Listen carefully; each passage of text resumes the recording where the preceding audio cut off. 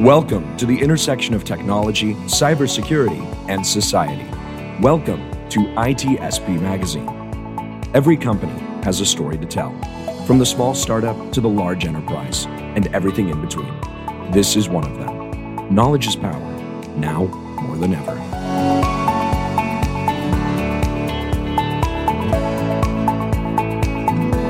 Chomp, chomp, chomp. But how is that you always surprise me in the way that you start? I mean, I should be, after thousands of podcasts we've done together, I'm always smiling and be like, how is it going to start this one? And it's kind of scary. Myself, I have no idea what I'm going to say. Say Marco. I know. I think I've developed some kind of like quick reaction time on the direction that you're going to take on this one. But I know what you said right now, that chomp chomp chomp is referring to the first conversation and the metaphor that we use when we talked to Gabi, and that was part one of this story with Imperva. So Sean, explain our audience what this chomp chomp is. I'll do my best to relate the chomp chomp chomp back to the first episode. So we have a story in chomp chomp chomp that we covered in the first one. It's all related to Log4j, where it's basically the anniversary, or roughly the anniversary, when many people, app dev and DevOps and DevSecOps folks spent their time around the holidays and the new year dealing with patching. And in our first conversation, Gabi let us know that around 28% of companies actually patched, and many didn't or left them open. So we're still in an interesting spot with this. And we're going to continue the conversation, Marco, of Log4j, of the logs rolling down the river, and the chomp chomp chomp is the security beavers taking a bite out of cyber bots. If people listen to the first conversation, they know that we ended up, at least I ended up imagining that this second one was going to be from a different perspective. And the perspective was that Peter, which is on with us now, it's actually looking at the flow of the water in the water, in the business, and how they have been reacting to that. So let's keep with that river, very Zen, very Buddhist reference here. And let's see how Peter is going to take it from there. But first, I would say, let's do the honor, Sean, to introduce him. Yes, Peter. It's great to have you on the show. Sean, Marco, it's a pleasure to be here. We're great to be on this log ride with you. Not as a practitioner, thankfully, from my perspective, but more as someone who can help us understand the realities of what Log4j means and it meant to many organizations, and hopefully how we can help them overcome some challenges that many are still facing. So a few words about what your role is at Imperva and what you're up to. Sure. So my name is Peter Klimek. I'm a director of technology at Imperva. I've been with the company now for about 7 years. And prior to working for Imperva, I actually worked in the financial services organization, building out an application security department and really kind of living a lot of these battles that all of our customers basically faced. And so now with my current role at Imperva, I really consult with our customers all around the globe and really help them to better understand and identify how they can improve their overall application security practices to be able to deal with these types of issues. Perfect. So I am curious to take it with the same question that we asked at the beginning of the first episode of this, the first part of this story with Imperva, which is, was Log4j really as bad as it seems to be at the beginning? And was the picture really as bad as they painted it?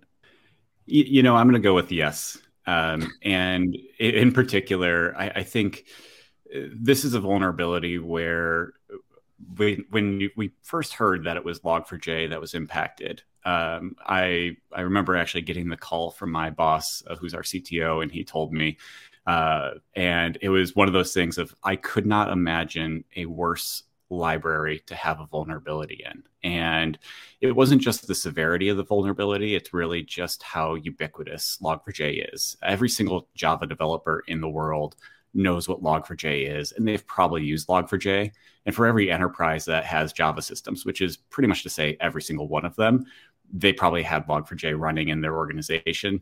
Even if they were a .NET shop, they probably had software that was relying on Log4j. And so I think from an overall perspective, it definitely warranted the hype and everything else that really came from it. And just the exploitability of it was really, really massive. Gabby mentioned the term shadow API, and I've heard of many shadow things in IT, including just the general shadow IT. But that was an interesting term that I hadn't come across before. And the way you're describing Log4j is that it's something that exists in pretty much every organization. Does that also mean it's something organization? Is it something they actually say we're planning and therefore we need Java and Log4j to do it, or Log4j comes with it because that's the logging piece of the thing we're doing? Kind of describe that scenario for us. Yeah, I think you've got really two different perspectives to look at it here. The first one is really when you're dealing with software that you yourself as the organization are building. And so for any sort of an enterprise that's developing Java systems and distributed systems in Java in particular, probably one of the biggest things that they need is the ability to log, but they also need to be able to ship those logs somewhere. And so software libraries like Log4j really simplify that. They have lots of appenders that let you really kind of integrate with standard ways of being able to send that data out. And so it really kind of just becomes really that de facto choice, I think, for a lot of developers. Now, the flip side of that is if it's not software that you're developing, if it's software that you're bringing into your organization, effectively commercial off-the-shelf software, then you're really at the mercy of what the vendor chose to develop their software in terms of the libraries and frameworks. And ultimately, you don't have any control over that. It's just really something that you're deploying in your environment. And so for most organizations, they really have to kind of look at it from both perspectives of just not only their own software, but also what are you bringing into your environment?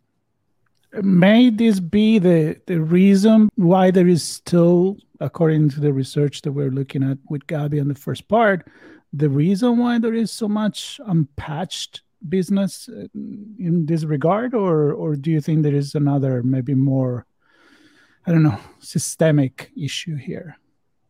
Yeah, I'm guessing here. I don't have any data to back this up, but I'm willing to guarantee that that's exactly what it is. And really, when I heard that stat from Gabby, I kind of laughed to myself because I think what we saw was a lot of organizations really ruthlessly prioritized their external facing systems in terms of what they patched. So if it was exposed to the internet, they really prioritized having patches deployed for those systems.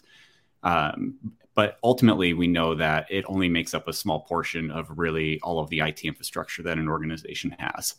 And so the internal applications that they have, things that they don't directly expose to the internet, but are still indeed vulnerable, those systems probably largely were deprioritized in their patching urgency.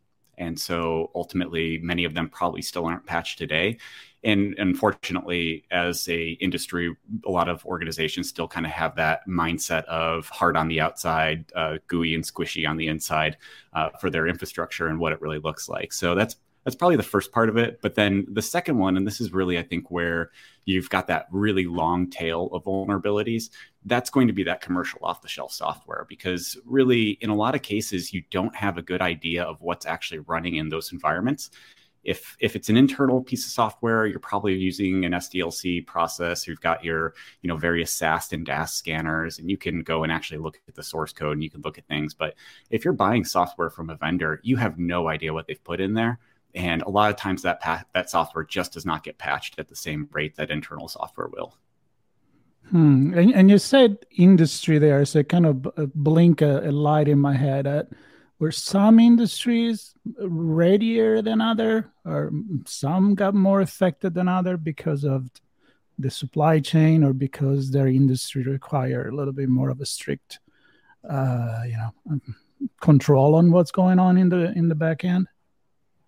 Yeah, certainly. For me, when I look at Log4j, I like going back to the struts vulnerability back in 2017. The struts 2, was kind of one of the first very major supply chain vulnerabilities that the world really came across. And what I saw when I was working with customers on mitigation is the organizations that went through and they lived through struts, which also is Java for the record too.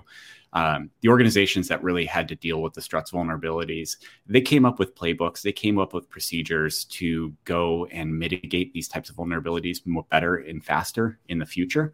And ultimately, I think by those organizations that previously learned, they had a leg up. They were able to make sure that they could actually get the systems patched as quickly as they needed to.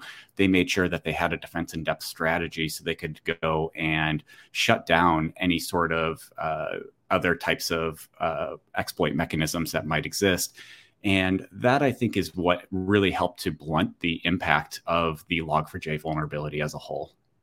And Gabby shared, I'm not going to recap them here, but she shared a few things that research showed where there was some activity before an attempt to exploit, and then post exploitation some activity as well. And I'm wondering how organizations can kind of use that broader picture, not just to identify an attack against an open or a vulnerable API like Log4j, but perhaps to say, okay, if we can spot these signs early, we can then pay attention and look for activity that might be malicious. Or if we have these controls and other countermeasures in place outside of patching, even if we do see a sign of an attack or an attempt to compromise, we're still okay because we don't, the app, I'll say the word app sandboxed or the network segmented or whatever. So kind of the before and after around Log4j, what can organizations kind of do for that? Yeah, I'm glad you brought this up because I think there is something that's really important that some organizations definitely learned, but it's kind of got lost a little bit in the noise of everything else. And that's, while the vulnerability was publicly released, I think it was on a Thursday night, one of the more interesting things is when we did go back and look at some of the data, we did find some evidence that attacks were exploited earlier than that. And there were attempts to exploit that earlier. And so there was generally a lead time. And I know a couple other security organizations or vendors also identified similar things. There is the degree that ultimately this was a 0-day. It was something that was exploited preemptively. And we did also get some anecdotal reports from some other organizations that had very, very high levels of security controls in place that they did see attempts to exploit this vulnerability. And so I think that's one of the things that we do need to be conscious of is, even though there was a big effort to try to get everything patched very, very quickly and early on, you still do need all of these other controls in place to be able to provide a measure of time and be able to effectively prevent instances where these attacks are going to be first identified. So the drill worked. The fire drill of the first one, the strut, was a big lesson for what was going to come after. But those that were not prepared at the time, was there some kind of mitigation that worked better than other to react in a better and more efficient way?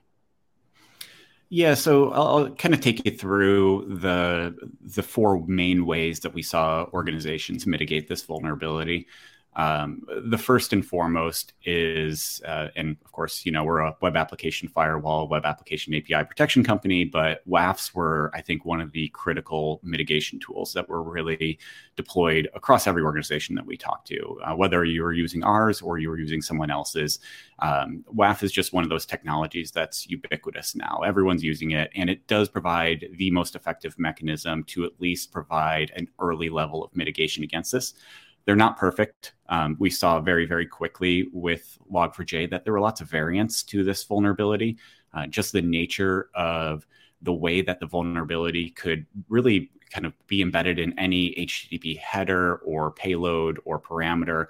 It made it a lot more challenging, I think, to mitigate using those technologies. But at the end of the day, it did provide at least a measure of protection, at least against a lot of the run-of-the-mill attackers, the ones that were really kind of just doing the spray and pray, looking for anything vulnerable that they could find. Now, I do want to call out here, though, that Gabby had mentioned before APIs and some of the challenges with APIs, and we talked a little bit about shadow APIs. One thing that I do think is actually quite important here is there is a big difference between a web application firewall and a web application and API protection solution. And in particular, this will be probably for the geekier people on the line here or listening. But when you have developers that are writing and building APIs using languages and protocols like gRPC, or they're using GraphQL, they're not just building standard SOAP or REST-based APIs.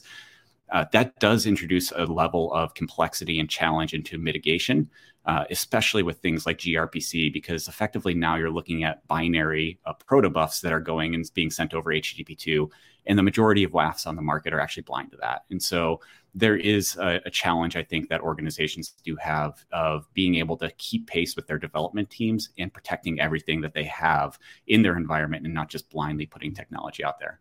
I'll pause with that, and then I can go into some of the other mitigation features that we saw. Well, I want to dig into that a little bit more.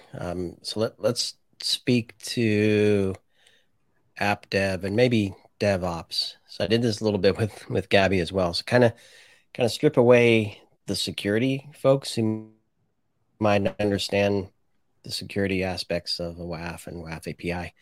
So for the engineers that are building these things, describe to them what you do and what WAFs with API protection does to help them have more secure apps that their companies are using. Yeah, so it's pretty, for us, basically, you can think of it as a inbound filter to all of your web requests. So when a request comes into your production application, we're basically inspecting the content, the payloads of that content or of all the requests for any sort of malicious payloads. And so the inspection itself can be as basic and as simple as just looking for common attack signatures, which is really still one of the most effective and common ways that known CVEs are identified and detected in any sort of web payloads and requests. And this is how a lot of WAF vendors will go and mitigate attacks. But it can also be more complex attacks. It's things like account takeover and some of the other types of attacks that are more targeting the business logic of the application, things that you're not actually going to be able to prevent directly in code itself. Those are the instances where a sophisticated WAF or WAP solution is going to be able to use more machine learning models to identify instances where you have more fraud being targeted towards your application. Bots are another common use case for it. So it really kind of runs the gamut of different mechanisms. But I think one thing to really kind of emphasize here is that these are operational tools. These are tools that run in production, and they're really designed to buy you time as a developer. I think this is really kind of one of the most important lessons for organizations as a whole, is that when a 0 day like this hits, the most important thing that you can do is really to buy your developers time to get the patching that they need done. These solutions aren't perfect. They're going to have, blind spots. You're going to have attackers that are going to figure out creative ways to create variants and try to get around the security solutions that are there. But ultimately, if as a security team, you can buy your developers more time, that's something they'll be thankful for. Yep. Love it. Thanks for that. And what other mitigations have you seen that were impactful? Yeah, so the second one here, I think this one's very specific in the context of Log4j. But this actually is looking at kind of the network segmentation aspects of it. And so a very, very basic one here was actually just having outbound ACLs or firewall rules to really be able to shut down the communication. So the way that the vulnerability was actually exploited, you generally had to have kind of a two-stage attack. There was the initial payload that was really going and just making a JNDI call out to like a third-party LDAP server or something like that, where you could actually then load the payload itself. And so because this vulnerability had these two stages to it, this actually made outbound networking rules, just being able to say, this server should never communicate outbound to the internet to some destination that I don't know, actually an effective mitigation against this vulnerability as a whole. there is still, it's, again, not perfect, but at the same time, I think this is one of those kind of, no-brainer ones that every organization should have out there and they should put in place to begin with. And I do think that actually helped to blunt the impact of the vulnerability as a whole. Yeah, I remember early on, specifically that mitigation was one being discussed quite often as a way, again, to buy time, right? Yes. Exactly. Now, the other mitigation that I think is also worth talking about here, and kind of looking at some of our recommendations from NIST as in particular. So RASP is a technology that gained a lot of prevalence around the struts era. A lot of organizations, it's kind of fallen by the wayside a little bit more because I think a lot of organizations just kind of moved on to the next shiny cloud thing that they can go and deploy. But at the same time, RASP is one of the mitigations that's really extremely effective. And it's actually the only mitigation that is recognized as a compensating control for supply chain vulnerabilities in NIST 853 SP4. And there's a specific reason here. So I talked about with WAFs and WAP solutions that they're really kind of speaking and listening for HTTP requests. And they really only talk HTTP. They don't really care what the backend application is in. They don't care if it's a Java application or a .NET application or a Node.js application. RASP is a little bit different in that it works more commonly to how like an application performance monitoring agent works, in that it's actually embedding directly in your application, and it's actually watching how your code operates. And the brilliant thing here is that instead of relying on more of a negative security model, where you're saying, I don't want to see these types of things, this is a bad CVE or bad payload, RASP is a little bit different in that it actually operates on a positive security model. And this is kind of like the example that I just gave around the outbound networking rules, where you can say this application should never communicate outbound to the internet over these places. Similarly, within the application using a RASP agent, you can say things like this application only talks to these parts of the file system. It only talks to these services on the network, and it shouldn't communicate to anything else outside of that. And that's actually one thing that makes this a really good compensating control, and one of the few solutions I think that can actually operate even in air-gapped environments. So that's again, developers integrate that into their SDLC and in their build process, and then at runtime that's taking place, right? Yep, that's exactly it. So you basically package it with the application. You usually will inject that as part of the CI/CD process. And then the thing that I love about it is it just goes wherever the application goes. And so it will go with the application through your test and QA environments. It will go with your applications to production. It doesn't matter where it's actually running. It's kind of just running and humming along with it. And so that is, I think, a very effective mechanism. And we did see a large adoption of that technology after the struts vulnerability. And for a lot of organizations, especially in high security environments, they relied on RASP, or they rely on RASP as a way of being able to mitigate these types of vulnerabilities now and in the future. Yeah. And I love that you said it follows the app through the whole SDLC as well into test. Do you see organizations building use cases and test scenarios and user stories to kind of push the boundaries and test the limits of the RASP with certain use cases? Yeah. Absolutely. I think what's actually kind of cool about it is it's one of those things where you don't need to necessarily code very specific use cases for it, because if you have something misconfigured or you have an instance where it's just not going to detect something, it'll just kind of show up during your normal test cycles. But that being said, you can, very quickly and easily write your own test cases that are able to actually prove that it's working and doing what it says it should be doing. And, you'll usually learn very quickly if you forget to say that this application, logs to this part of the file system. It'll warn you and tell you right away that the application is logging somewhere it shouldn't be. Any other mitigations? So those are probably the top three. Certainly, we've talked about patching and some of the configuration changes that were required for this as well. But I don't think we need to spend too much time on that one. So let's talk about prevention. Right? I mean, mitigation is great. You have it. I have a headache. I'm gonna take a Tylenol, or not advertising for that company or any other, ibuprofen or whatever you get. But what can we do as an industry? And that's kind of a question that always come up, at least from me. And I look at the future, I'm like, are we really learning? And I know when we were preparing for this, you say, oh, we did learn a lot. Gabi said we did learn a lot. Now I'm wondering if that's true for the industry. Is it true for the business? And that kind of blows my mind that so many, a year and a half later or whatever it is, they may not be ready. So what can we do there? Yeah, so with this one, I think it's best to really kind of divide the conversation into two different parts because they ultimately have a different makeup of the solutions. So the first part is really going to be software that you own or software that you're developing internally. This is where you kind of look at your standard SDLC or your secure SDL processes that you do have, and you're looking to really go and augment them. So the first and most important part of that is you need to have an asset or application inventory. This is, I think at this point in time, most organizations should have this, but if they don't, it is definitely a wake-up call that you need to absolutely have an inventory of all your applications, and you need to know who the owners are and the people that you're contacting around them.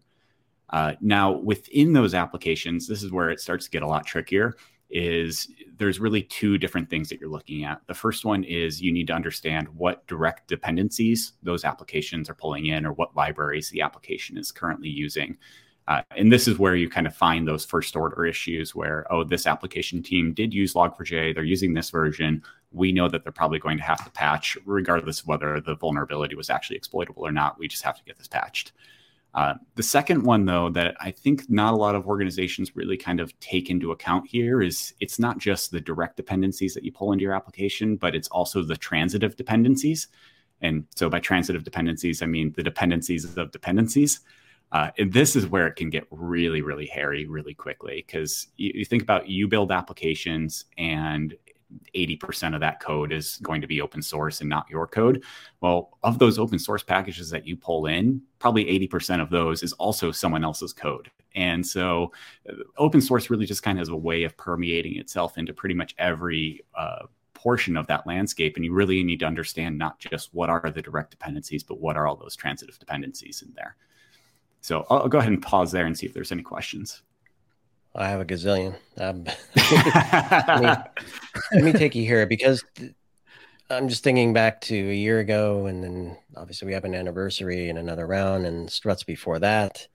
And I can only imagine that the people sitting in IT ops and DevOps and SecOps, the first thing they do is, are we vulnerable?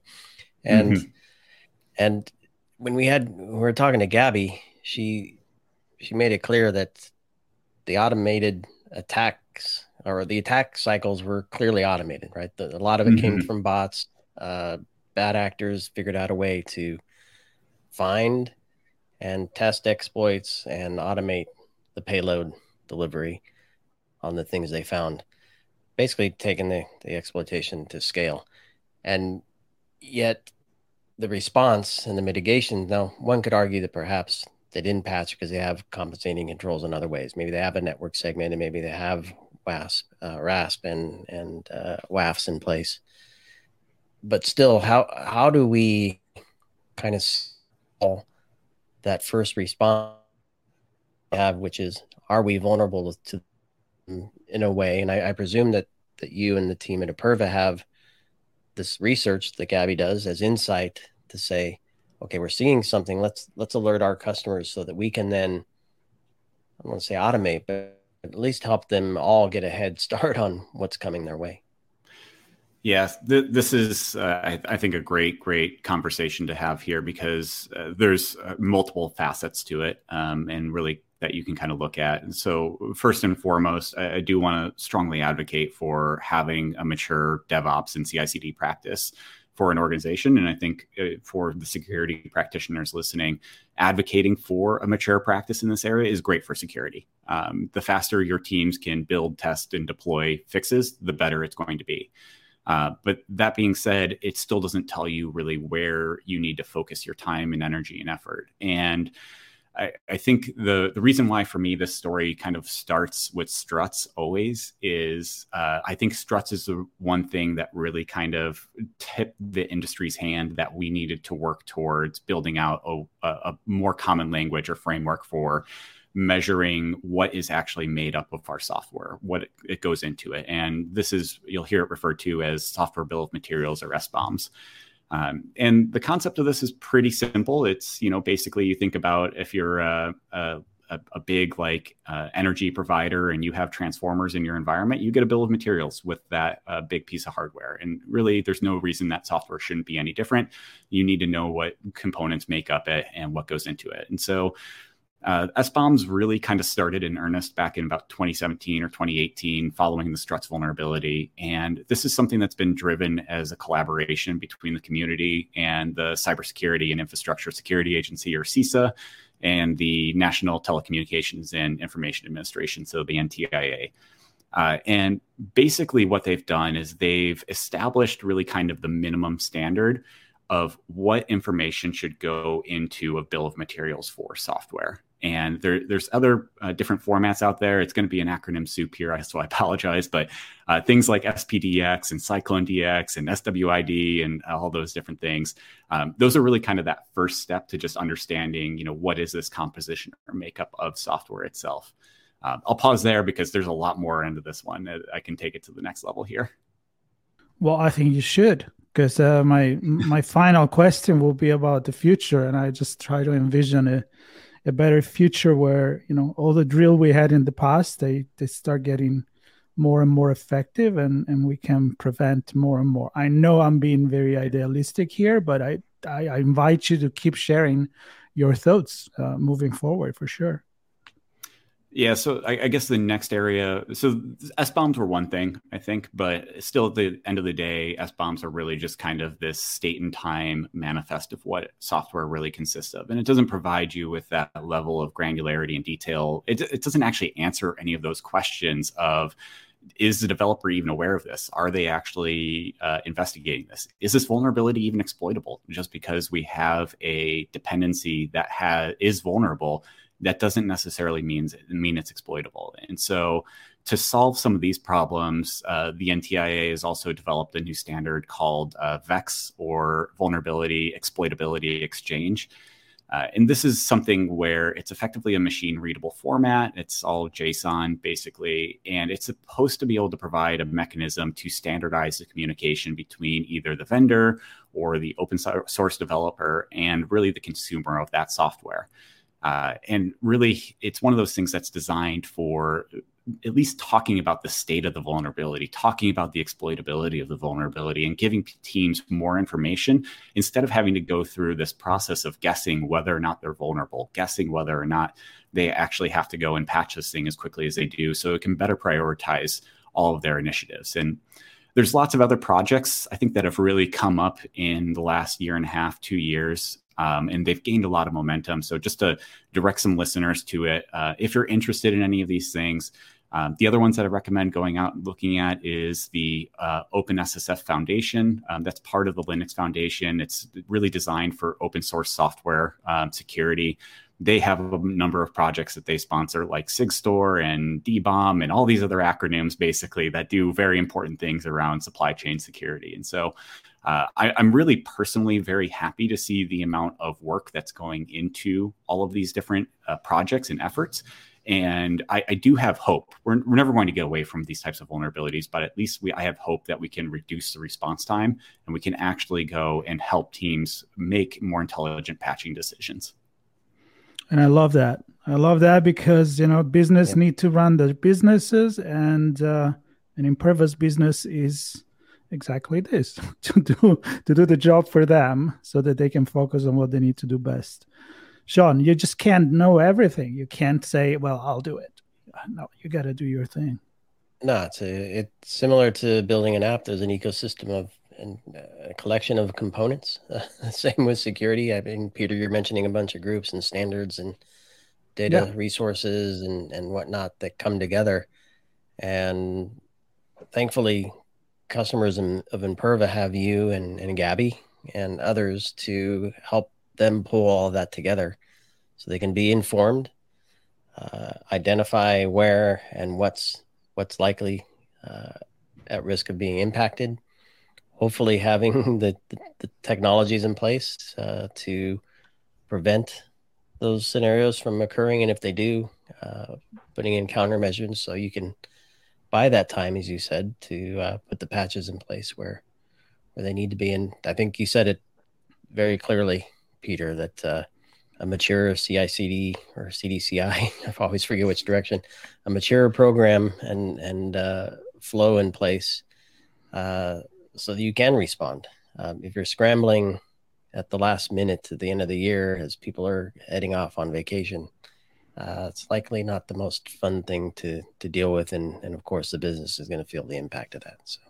So keep the river clean so that you don't get the log all of a sudden. And, you know, I just had to bring it back to the metaphor. I know we forgot the logs all through here.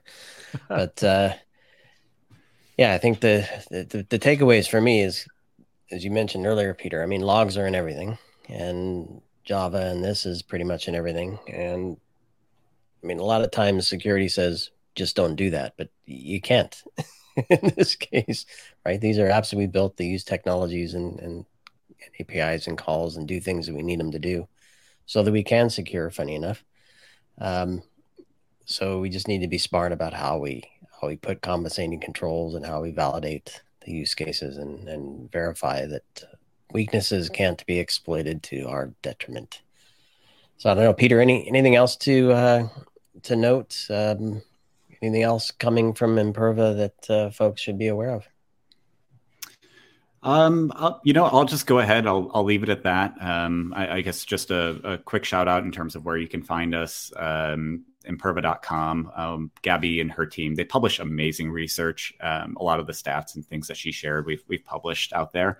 And on top of that, we do publish a lot of regular reports about the threat landscape. We cover bots, DDoS, these types of vulnerabilities. We also cover specific industries like e-commerce and some of the threats that they face. And so lots of good information that's out there. Anyone that's looking to connect with me, they can follow me on LinkedIn. I don't post terribly often, but like everyone else, I'm on there. So yeah. Did you post about Log4j? I actually didn't. I figured there was enough news that was going on there, and I didn't want to get in the way of the people that were really kind of on the front lines defending it and, disseminating the important information out there. I was, more involved with a lot of the remediation efforts themselves. So I figured my input wasn't necessary compared to what they were providing. So not even a little happy birthday Log4j when it was the anniversary or something. Oh, it's a birthday. I don't want to celebrate. It's too many painful memories of lost weekends. I know, but why we have painful memories so that we don't repeat that, right? We don't need to touch the fire again to know that it burns. You just should remember the first time. But this said, all the way you just mentioned to connect with you at Imperva, of course, they will be part of the notes of this part 2 and 1 series of conversation about Log4j, including Gabby's research. Yep, that's right. So it was great. And if you made it all the way here without listening to conversation number 1, we didn't want to stop you. And but now you can go and listen to that one, which will be probably on the same page where on ITSP Magazine when you find this one. So have we gnawed the Log4j down to a toothpick 4j? That's the question. I don't know. Hopefully we've made it small. Keep chomp. That's what you got. Chomp. Exactly. It's more of a 2x4 at this point. All right, we'll go with that. I think that's good progress. Good progress. Well, Peter, thanks so much, and a shout out back to Gabby on the first episode for joining us as well and bringing that aspect of this story to bear, and to our friends at Imperva for bringing these stories to ITSP Magazine to help others operationalize security in the best possible way. So thanks, everybody. Hope you enjoy the conversation. We'll see you on the next one. Thanks very much. We hope you enjoyed this conversation. If you learned something new and the story made you think, then share itspmagazine.com with your friends, family, and colleagues. We hope you will come back for more stories and follow us on our journey. You can always find us at the intersection of technology, cybersecurity, and society.